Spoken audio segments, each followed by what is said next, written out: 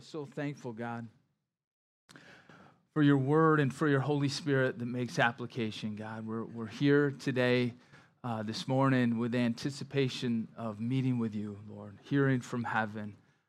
There's no other reason to be here, God, except for eternal ones, Lord, that we're an eternal family and we have an eternal God that loves us more than we can fathom, that wants to talk to us today, that wants to talk to us this morning. And so, Lord, I pray that you'd give us ears to hear what you'd have to tell us, Lord.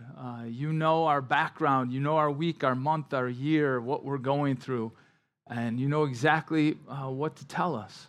So I just pray you'd help us to be sensitive to you, Lord, and yielding, God, to your Spirit. We love you so much, Lord, and thank you for your word. In Jesus' name, amen. So 1 Samuel chapter 29, chapter 28, we looked at it last week. It says, in those days, in that day, it was the day where Achish and the Philistines are amassing their army. He thinks the pendulum's swinging in his favor. He has David on his side, and now they're going to make war with Israel. It's at the same time in those days that Samuel had died. He's gone. He's dead. This spiritual leader, this head of Israel who people would go to for encouragement, for wisdom, that guy's off the scene. And maybe you have one of those people in your life that's not there anymore. This was one of the guys for David and Saul. And Saul, this guy is in full-blown rebellion.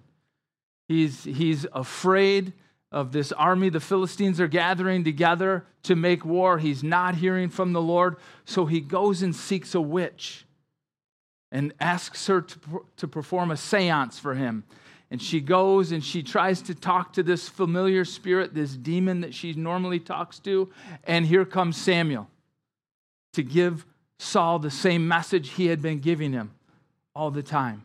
Listen, your time's up. Saul, your time's up. You need to repent. But he doesn't. He leaves that chapter and we see that he amasses his army. And we're going to look at now the tables shift, and we're going to be looking at David, our hero.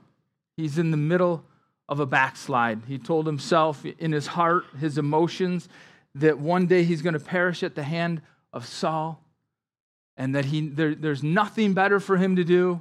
There's nothing more he can do except flee to the land of the Philistines. What a lie, right? The devil wants to lie to you and I every chance he gets. He wants to push you back, push me back. And the devil begins to lie to David, and he runs to Philistine country. It says this in Psalm 139. You don't have to turn there. I'll read it to you. David would say this in verse 7. He says, "Where can I go from your spirit? Or where can I flee from your presence? If I ascend to heaven, you're there." Then he also says this, "If I make my bed in hell, behold, you're there. If I take the wings of the morning and dwell in the outermost parts of the sea, even there your hand shall lead me, and your right hand shall hold me." David understood something on the other side of this backslide. Distanced from God, distanced from the people of God, that God's right there, holding him, leading him, drawing him back, right? That's what God does. We make mistakes, we fall, we fail, and God is trying to draw us back with his cords of love. He warns us. He warns us. And David would write that. So he's at the end, nearing the end of his 16-month stay in Philistine country where the armies of the Philistines think David's the best. He's the best soldier. He's on our side. It says this in verse 1. "So the Philistines gathered together their armies at Aphek, and the Israelites encamped by a fountain, which is by Jezreel." So they're amassing their armies. Saul is amassing his army. Instead of repenting, he's going out to fight. Even though he was warned, listen, you're going to die tomorrow. Samuel came back and said, listen, tomorrow's your day. And instead of repenting, he goes out into battle. And it says this in verse 2. This is amazing. It says, "The lords of the Philistines passed by in review by hundreds and by thousands, but David and his men pass by in review at the rear with Achish. Crazy. This is a military parade. And all the men pass by. They pass by. They pass by. And all of a sudden, at the end of this parade, there's David with his 600 men. They show up like they stick out like a sore thumb to the people. We were in Russia in 2015, and it was the 70-year anniversary of the end of World War II. And I remember we went to a parade, and going to the parade, Pasha said, Harley, don't talk. Try not to talk very much, because they didn't sell alcohol today anywhere in Russia. Everything was closed. But yesterday they sold twice as much. And they're very patriotic there, and they don't necessarily like Americans there. So I tried to blend in as best I could. I probably stuck out like a sore thumb, but I'm watching this amazing parade go by. In fact, in Moscow, there's tons of wild dogs, and they grabbed them, and they actually killed them. And in Vladimir, too. They just cleared out the city and made it this beautiful spectacle to have this parade. And there were just soldiers and tanks and airplanes flying over. It was pretty cool going. And that's the scene. These people that are about it. It was to build their morale, and they have this parade. But at the very end, here's David with his men. And everyone's looking at David like, wait a second, he doesn't fit in here. Who is this guy? And David, if you remember, obviously you do, killed Goliath. That was their hero. He comes out, this 9-foot, 10-foot tall guy with 6 fingers on each hand and 6 toes on each foot. And he comes out, and David kills him with a sling and a stone. Amazing. David, they wrote the song, Saul has slain his thousands, and David his 10,000s. David would never imagine after he killed Goliath, if somebody said, hey, David, in a few years, in 10 years, you're going to be in line with the Philistines. You're going to go through this parade. He would have laughed. He might have done more than laugh. Like, no way. Are you kidding me? These are our enemies. These are God's enemies. But that's what a backslide will do. You let a little bit of leaven in your life. You start making decisions, doing things that you know are wrong. And pretty soon you'll end up in a place you never thought you'd be. Doing things you never thought you'd do. And that's where David is. He's in a very, very hard place. He's in a military parade for the Philistines, when at one time he was at war with them. Shocking. That's what compromise does. You never thought you'd act like that or do those things again. We've all been there. I got saved in the summer of 94, and I thought, I'll never turn back, Lord. I'll never. This is amazing. I took Bible classes. I was driving, taking Bible classes, witnessing to my friends, and then one day, I made a decision to go to a party. I thought, what could it hurt? These are my friends that I'm witnessing to, trying to share with. How can this hurt? They're asking me to go. And that began a downward spiral for 8 or 9 months. That was very bad. David's here for 16 months doing things. He's in this parade. And it says this in verse 3, the princes of the Philistines says, what are these Hebrews doing here? And Achish said to the princes of the Philistines, is this not David, the servant of King Saul of Israel, who has been with me these days or these years? And to this day I have found no fault in him since he defected to me. The Philistines are shocked that David's there. David's not shocked. Achish isn't shocked. He says, it seems like David's been with me forever. He's been months, actually years with me, right? He just loves David. But they know something's wrong. The Philistines do. And that's the way it is with your life and mine. When we're living in sin, rebellion to the Lord, sometimes there it is. Somebody will come along, a person, like, what are you doing here? I thought you were a Christian. Why are you in whatever you're doing, whatever location, whatever you're buying, whatever you're doing, people are like blown away. Wow, I thought you were a Christian. I thought you were saved. That's what people were asking me. Oh, Harley, I thought you were some Christian, this religious person. I was like humiliated by what I was doing. But I couldn't stop. I didn't stop for a while. And sometimes people know better, and God sends people your way. You think you think I'm safe. No one's going to say anything. No one will see me here. And there they are. And so all these Philistines are there like, what is he doing here? Why is he here? They know our behavior better than we do, and they're shocked. Like, what is David doing in this parade? Built in their conscience too. And verse 4 says, but the princes of the Philistines were angry with him. And they said to him, make this fellow return that he may go back to the place which you have appointed for him. And don't let him go down with us to battle, lest in the battle he become our adversary. For with what could he reconcile himself to his master, if not with the heads of these men? They're questioning his motive. Like, wait a second, if David goes down into battle, what if he turns on us?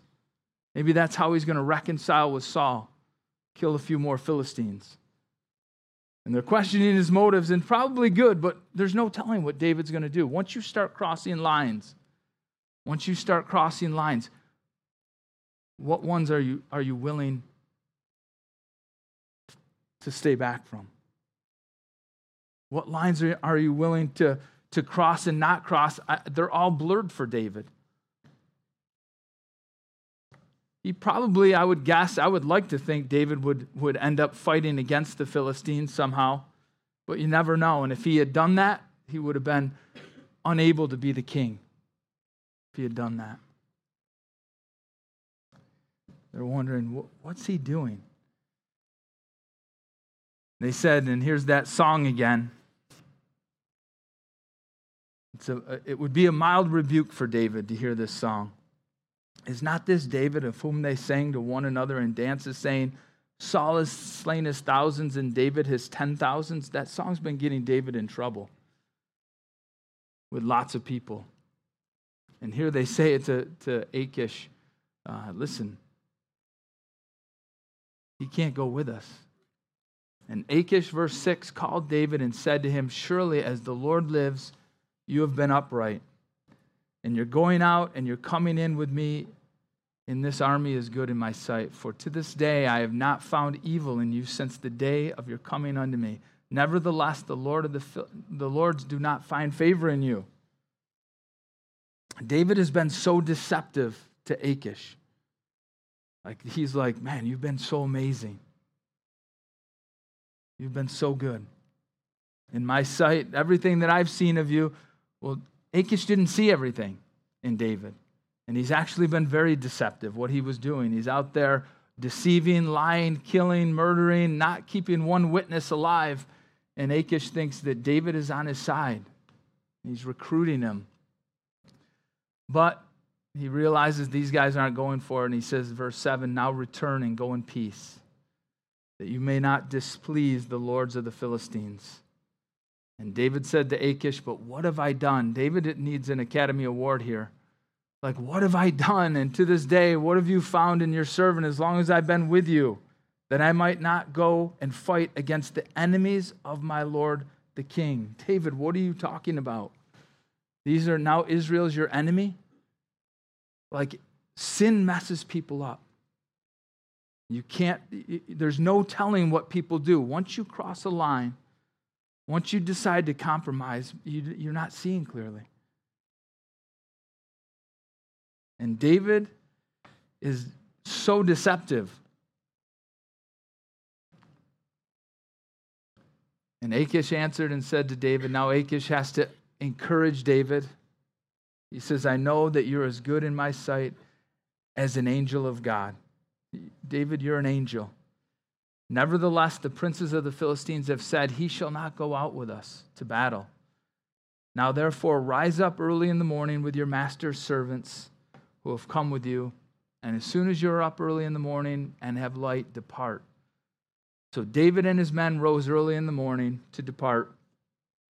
to return to the land of the Philistines, and the Philistines went up to Jezreel. So David heads back south to Ziklag. It's a 75-mile journey, and he's probably excited, probably thinking, okay, that worked out better than I thought. Maybe, hopefully, David's thinking that. I don't have to go to battle against Israel. I get to go home and see my wives.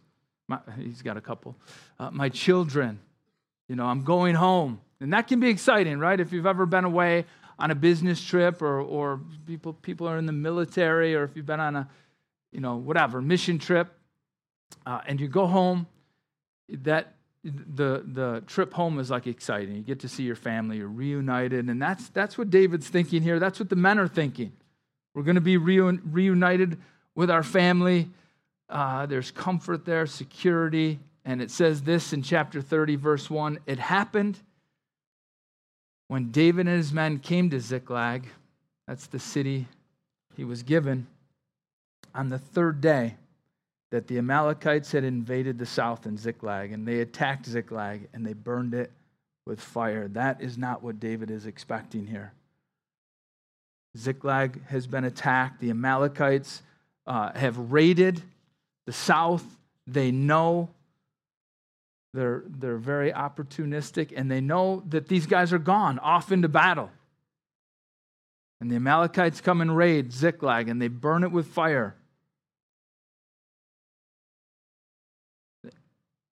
The Amalekites, those are the guys that Saul was supposed to destroy.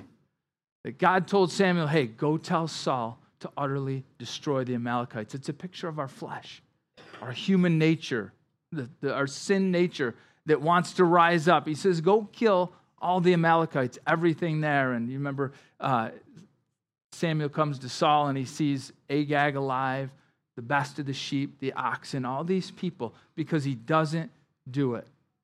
He saves them alive, and it comes back to bite Israel. It comes back to bite David. And it's going to come back to bite Saul, because at the end of the day, we'll look at it next week, it's an Amalekite that finishes Saul off. What he should have killed comes back to kill him. And that's what sin does. If you don't say, you know what, I'm done with that. Crucifying my flesh, crucifying this old nature, it comes back and wants to crucify you. And that's exactly, and it's hard to explain that to your kids. It's hard to, when the Bible says certain things, like, Lord, I don't see any problem with, drinking or drugs or spending my money on that or doing this, whatever area of sin it might be, talking to these women or talking to these men, whatever it is. We think that, how can that hurt? What's the problem? What's the big deal? But we don't know the full picture of what's going to happen to our life when we go down that road. And it's sometimes, you have kids, my kids are that way, you try to explain something to them, and they're like, wait, and they want to question and question and question. You explain it all the way to the very end, you think, okay, they got it, they understand, I'm giving you the best explanation I can, and then they have a whole extra set of questions, like, are you sure that, like, yes, stop, you can't do that. You can't go there. You can't watch that. But why? What's the harm? And our kids, try to teach them. Sometimes we have to learn the hard way. And David and Saul are learning the hard way. And his city is burned. Amalekites came in to take him out. And it says, verse 2, and had taken captive the women and those who were with them, from small to great. And they did not kill anyone, but carried them away and went on their way. And so David and his men came to the city, and there it was, burned with fire. And their wives and their sons and their daughters had been taken captive. Like, everything's burned, everything they owned was gone. They took everything, and they took their family. They didn't kill anyone, right? That's human trafficking. That was normal. They took these people as slaves, and they were going to sell them. They're heading down to Egypt. They're heading further south to sell these people into slavery. And it says, David and the people who were with him, verse 4, lifted up their voices and wept until they had no more power to weep. You ever cry like that? Like something is so overwhelms you, you just have, you cry for so long. It seems like, is this ever going to shut off? And then all of a sudden you've cried so much, there's no tears left. Like I couldn't turn them on right now if I wanted to. And that's where these guys are. They're weeping, and these are battle-hardened soldiers. These guys were killers. These guys had seen a lot. They had done a lot. They lived in the wilderness for years, being hunted by Saul, and they're crying, right? And some guys aren't that sensitive. Some guys are more sensitive than others. And these guys are all weeping. The sensitive ones are weeping, and the guys that aren't as sensitive, they're weeping. They've lost everything. They've been running from Saul, hiding in Philistine territory. They're in a Philistine parade. Like, they're so confused. Finally, they're released thinking, all right, we got out of this one. And they come home, and everything's gone. Everything they owned. And they're weeping. They're broken. Right? Psalm 56, verse 8, you guys know, David said, Lord, you know my wanderings. You know everywhere I go. You know everything about me. And you actually catch my tears in a bottle. Right? You understand everything that I'm crying over, everything that makes me sad. You understand the inner workings of my life, and you know why I'm crying. Sometimes we don't even know. Like, why are you so emotional? What's going on? And God's right there collecting those tears because he knows what you're going through. Even our self-infliction, even stuff that we've done to harm ourselves, God's right there and he knows. Jesus wept over Jerusalem, we read. He weeps over the city. He knows, man, if you would have known this day that I would be here to rescue you, you're rejecting me. And that's what happens when we reject God, his word, his will, his way. God's not mad at David. He's sad. And now these guys are broken. They're sad. And God wants to correct David to bring him back. God chastens those he loves. So they're weeping. They had no more power to weep. And David's two wives, Ahinoam, the Jezreelitess, and Abigail, the widow of Nabal, the Carmelite, had been taken captive. It affects everyone. Your sin. David led these guys there. David led these guys into this country, thinking, you know what? We're going to be safe.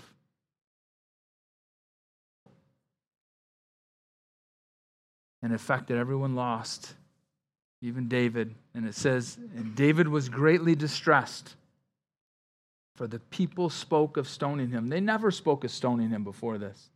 Like every time he let Saul go when he had the opportunity to kill him, they were fine with that. You know, they questioned him, but they were fine with it. Now they understand, man, can I trust you, David? We're going to kill you now. Like, imagine hearing that. We're going to kill this guy. These guys were tough. David was tough, but these guys were tough. And they outnumbered him 599 to 1. And they spoke of stoning him because the soul of the people were grieved. Every man for his sons and his daughters. But David, it says, strengthened himself in the Lord his God. David is grieved. The people want to kill him. But that's the consequence of sin. We sow. And sometimes you think, you know, what's going to happen? It's okay. There's been no problem. That's the way Samson looked at his life. God had anointed Samson. Samson had great power. He had done great exploits for the kingdom of God. And yet he compromised and sinned and kept going and kept going. And Samson thought, man, I've done all these things wrong and I still have power. I still sense that God is with me. I can do whatever I want. So Samson kept going until one day, his hair got cut. And they shackled him up and brought him to grind in the mill. And he lost it all. And sometimes sin, the consequence from sin, it doesn't come right away. And we keep going, and you think, oh, it's all, man, I can do that.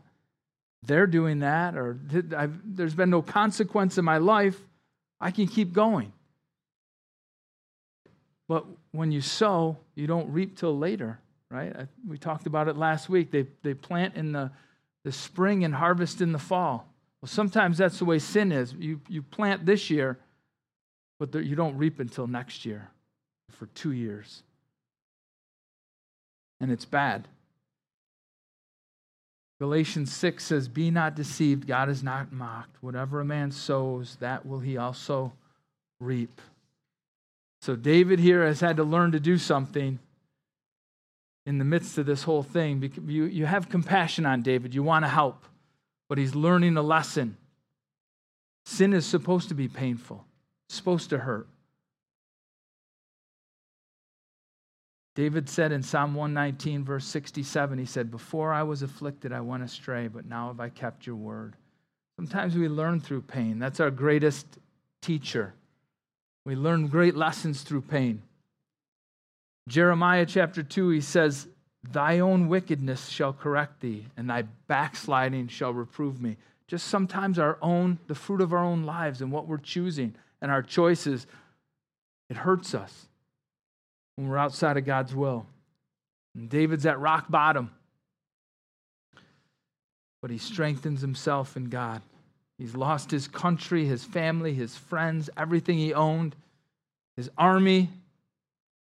Even Achish is gone now, the guy that he was deceiving.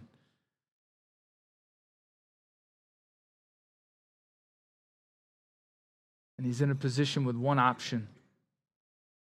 It's going to God himself. He can't go to Abigail. He can't go to Samuel. He can't go to anyone. Sometimes that's what God does. He puts you in a place and in a position where the only one you can talk to about what you're going through is him. He's the only one that understands. He knows what you're going through. He has compassion on you. Your spouse doesn't understand. A pastor doesn't understand. And God's the only one, and that's what David has to learn to do, to strengthen himself in the Lord his God. He had to remind himself of the promises of God, who he was. That's what we have to do sometimes. Who are you in Christ? Who am I in Christ? What does he say about you? How can we repent? Is it possible to mess up and to come back to the Lord? Right? So David is encouraging himself. He's at ground zero, and he has to remind himself who he is. Turn to Hebrews chapter 2 with me for a second. Chapter 12 with me for a second.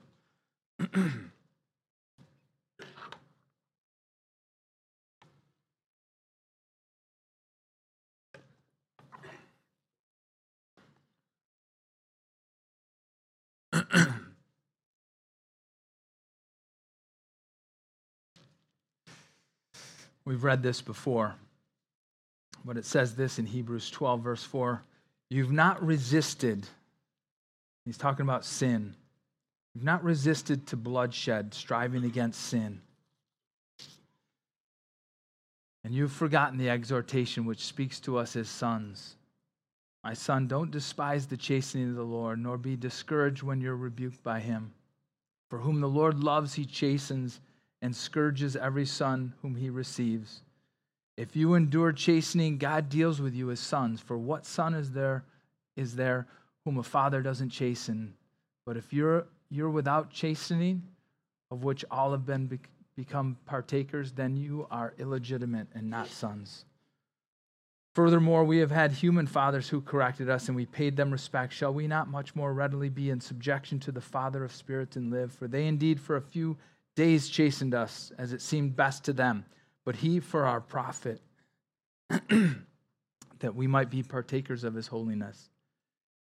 And he says, no chastening seems to be joyful. It's not supposed to be. For the present, it's painful. Nevertheless, afterward, it yields the peaceable fruit of righteousness to those who have been trained by it. There's training in pain and correction. And then he says this, and this is what David has to do. Therefore, strengthen the hands that hang down and the feeble knees, and make straight the path of your feet, so that which is lame may not be dislocated, but rather be healed. Pursue peace with all people and holiness. That's the life of the Christian, without which no one will see the Lord. That's your life. It's painful. And at the end of it, the brokenness, the failure in it, man, your hands hang down. Your knees are even weak. You don't have any strength. And finally, David is in this broken place of, Lord, I need your strength. I'm sick of doing life on my own. I'm sick of making my own decisions. I'm sick of making my own choices. And if you remember, David told himself, oh man, Saul's going to kill me. There's nothing better for me than to flee to the land of the Philistines. And it wasn't true. But David comes to his senses. He encourages himself in the Lord his God. And he says to Abiathar the priest, verse 7, Ahimelech's son, bring the ephod here. And Abiathar brought the ephod to David. So David is now not inquiring of himself or his feelings or his emotions. Now he's like, I'm going to ask God what his choice is. What do you have for my life, Lord? What direction should we go? What do we do? It probably encouraged the men, too, to see David, God, what's your will?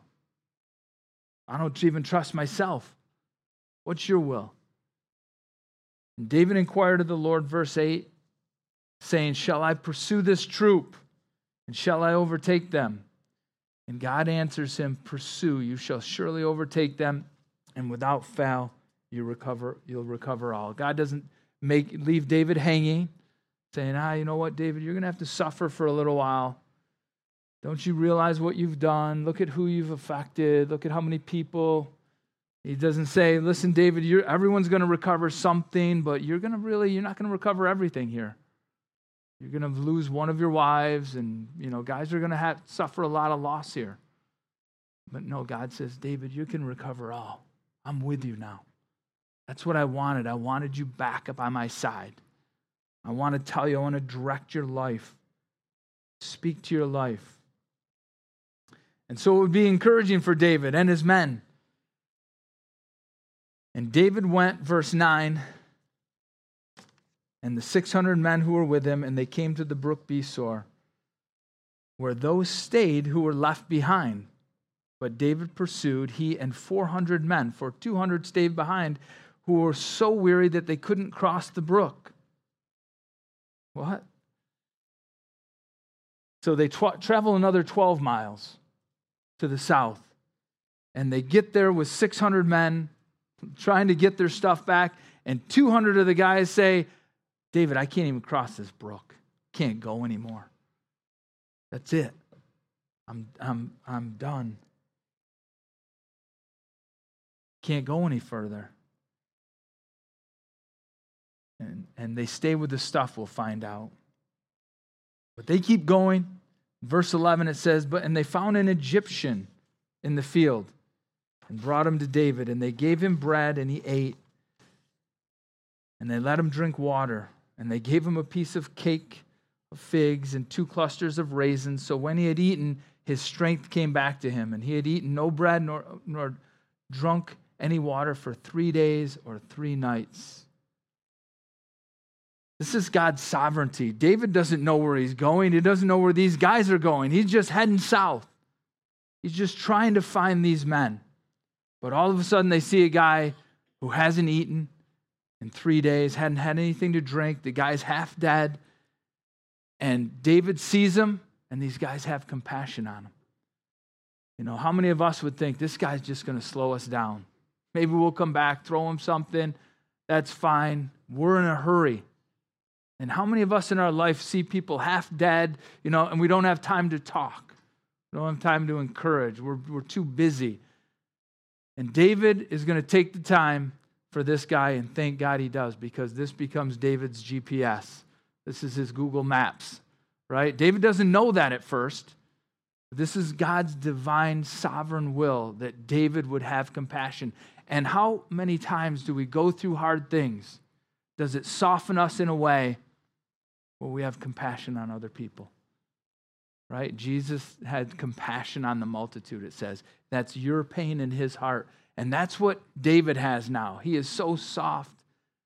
He's broken over his family, the loss. His men want to kill him. He's in Philistine country. He doesn't know what to do. But he sees this guy, man, let's help him, right? How many people take the time to help other people? Normally we're too busy, or we've got our own problems. Dude, you think you got it bad. You should walk in my shoes for a day or a week or a month, right? Sometimes that can be our attitude. Man, when we're soft, we're broken, we're humble, we go through hard things, we start feeling other people's pain. And that's what David feels here. They gave him some food, they let him eat, and then David talks to him. He says, to whom do you belong? He knows he's a slave. And where are you from? And he says, I'm a young man from Egypt, a servant of an Amalekite. I'm a slave. And my master left me behind because 3 days ago I fell sick. Zero compassion from Amalekites, right? None. They don't care. I fell sick. And then he goes on to tell him, we made an invasion of the southern area of the Cherethites in the territory that belongs to Judah, and of the southern area of Caleb, and we burned Ziklag with fire. What? What happened? What did you do? You burned Ziklag? And when they had brought him down,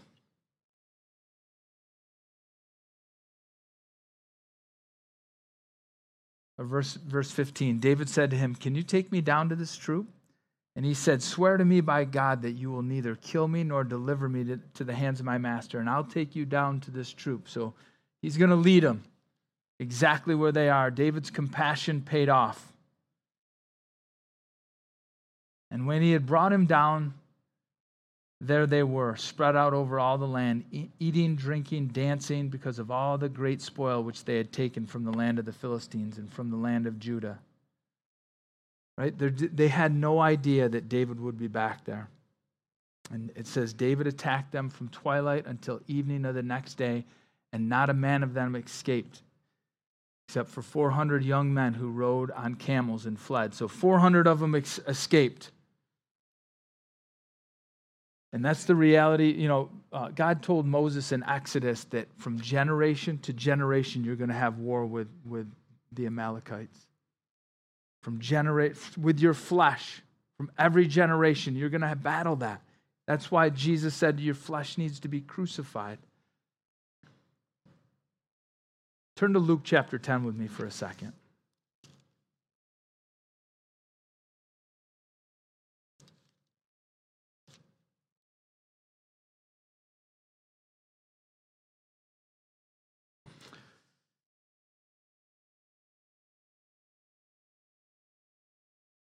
Remember, they asked Jesus a question. A lawyer stands up and says, what do I do to inherit eternal life? Verse 25 of Luke chapter 10.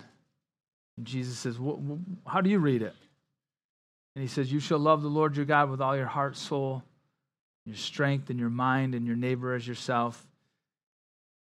And Jesus says, you've answered rightly. Do this and you'll live. And the guy wanted to justify himself. Verse 30. He says, who's my neighbor? And Jesus answered and said, a certain man went down from Jerusalem to Jericho and fell among thieves who stripped him of his clothing, wounded him, and he departed, leaving him half dead.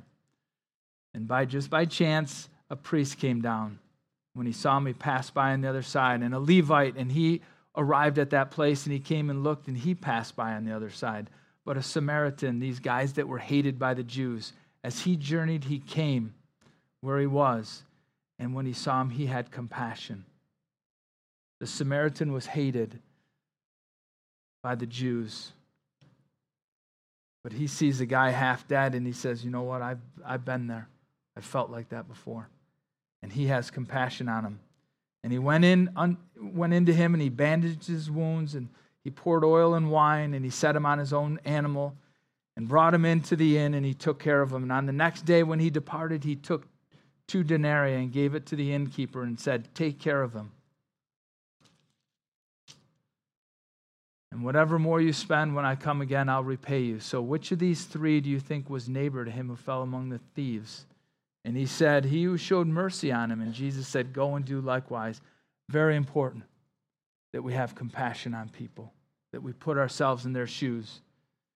And sometimes, we think, and it's true, that we're supposed to be that Samaritan, right, that goes and helps people, and we are. But we're also supposed to be that innkeeper. Jesus brings people into our life to help. And he gives us, hey, help this guy. Here's 2 denarii. Here's a little bit of money. Here's a little bit of time invested in this person. And he says, when I come back, I'll repay you. Some of the things we do in this life for people, we're not going to get repaid in this life.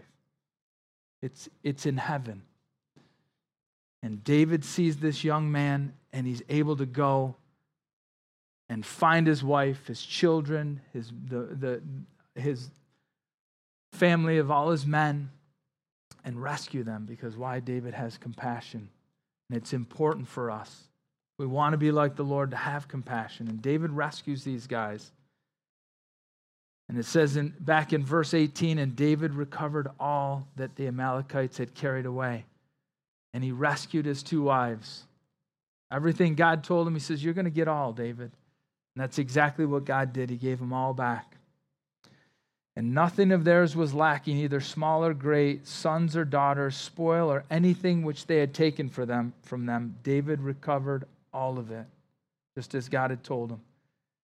And David took all the flocks and herds which they had driven before those other livestock and said, this is David's spoil. And David came to the 200 men. So he comes back to the guys that were left at the brook, who had been so weary that they couldn't follow David, whom they also made to stay at the brook Besor. So they went out to meet David and to meet the people who were with him. And when David came near the people, David greeted them. Hey, how are you guys doing? How are you guys refreshed? Are you encouraged? Right? David didn't mock them and say, we didn't need you.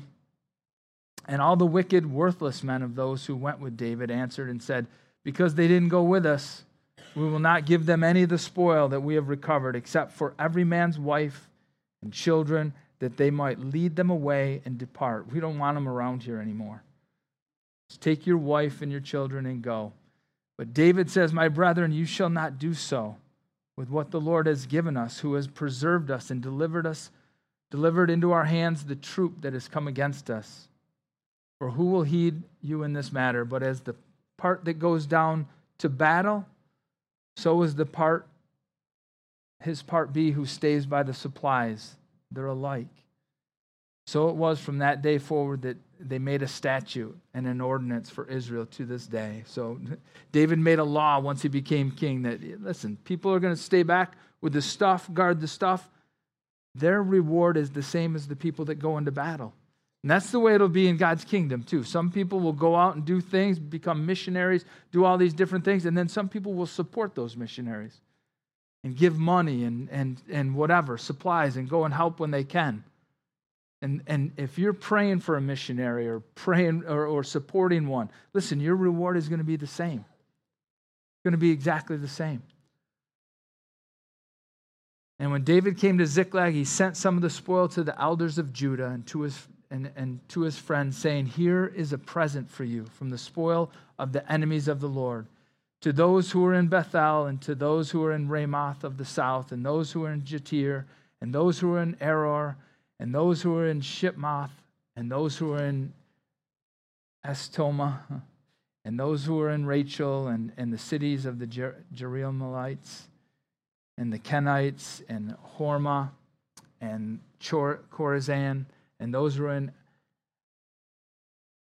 Atak, whatever that is, and those who are in Hebron, and to all the places where David himself and his men were accustomed to rove. So David, all those places were places David stopped.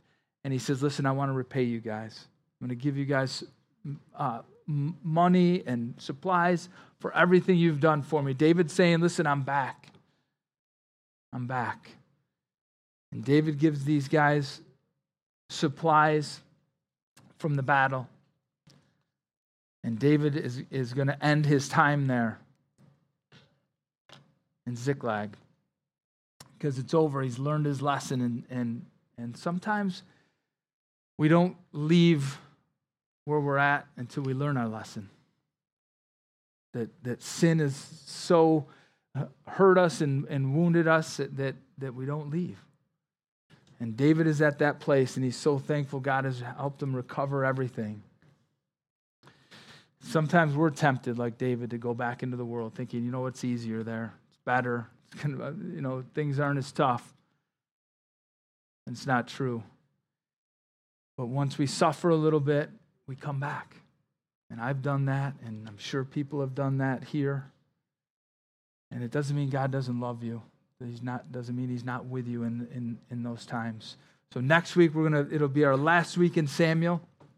We're going to take a look at Saul's life, the end of Saul's life, and kind of the beginning of David. And it'll be the end of 1 Samuel for us. So, Lord, we're thankful, God, for your word, for the truth of it. Lord, how we can apply it to our lives. I thank you for the life of David, a guy who made plenty of mistakes, but he was a man after your own heart. He was a man that was willing to repent and change. He was by far not perfect. He did many things that we scratch our heads, but he's such an example of us that we're able to do the same thing, make mistakes and have flaws and failures, and yet we're able to come back and get restored and encouraged. And you want to restore all to our lives, Lord, and we're thankful for that. So just give you our lives. Thank you for your word and the truth of it, Jesus, in your name. Amen.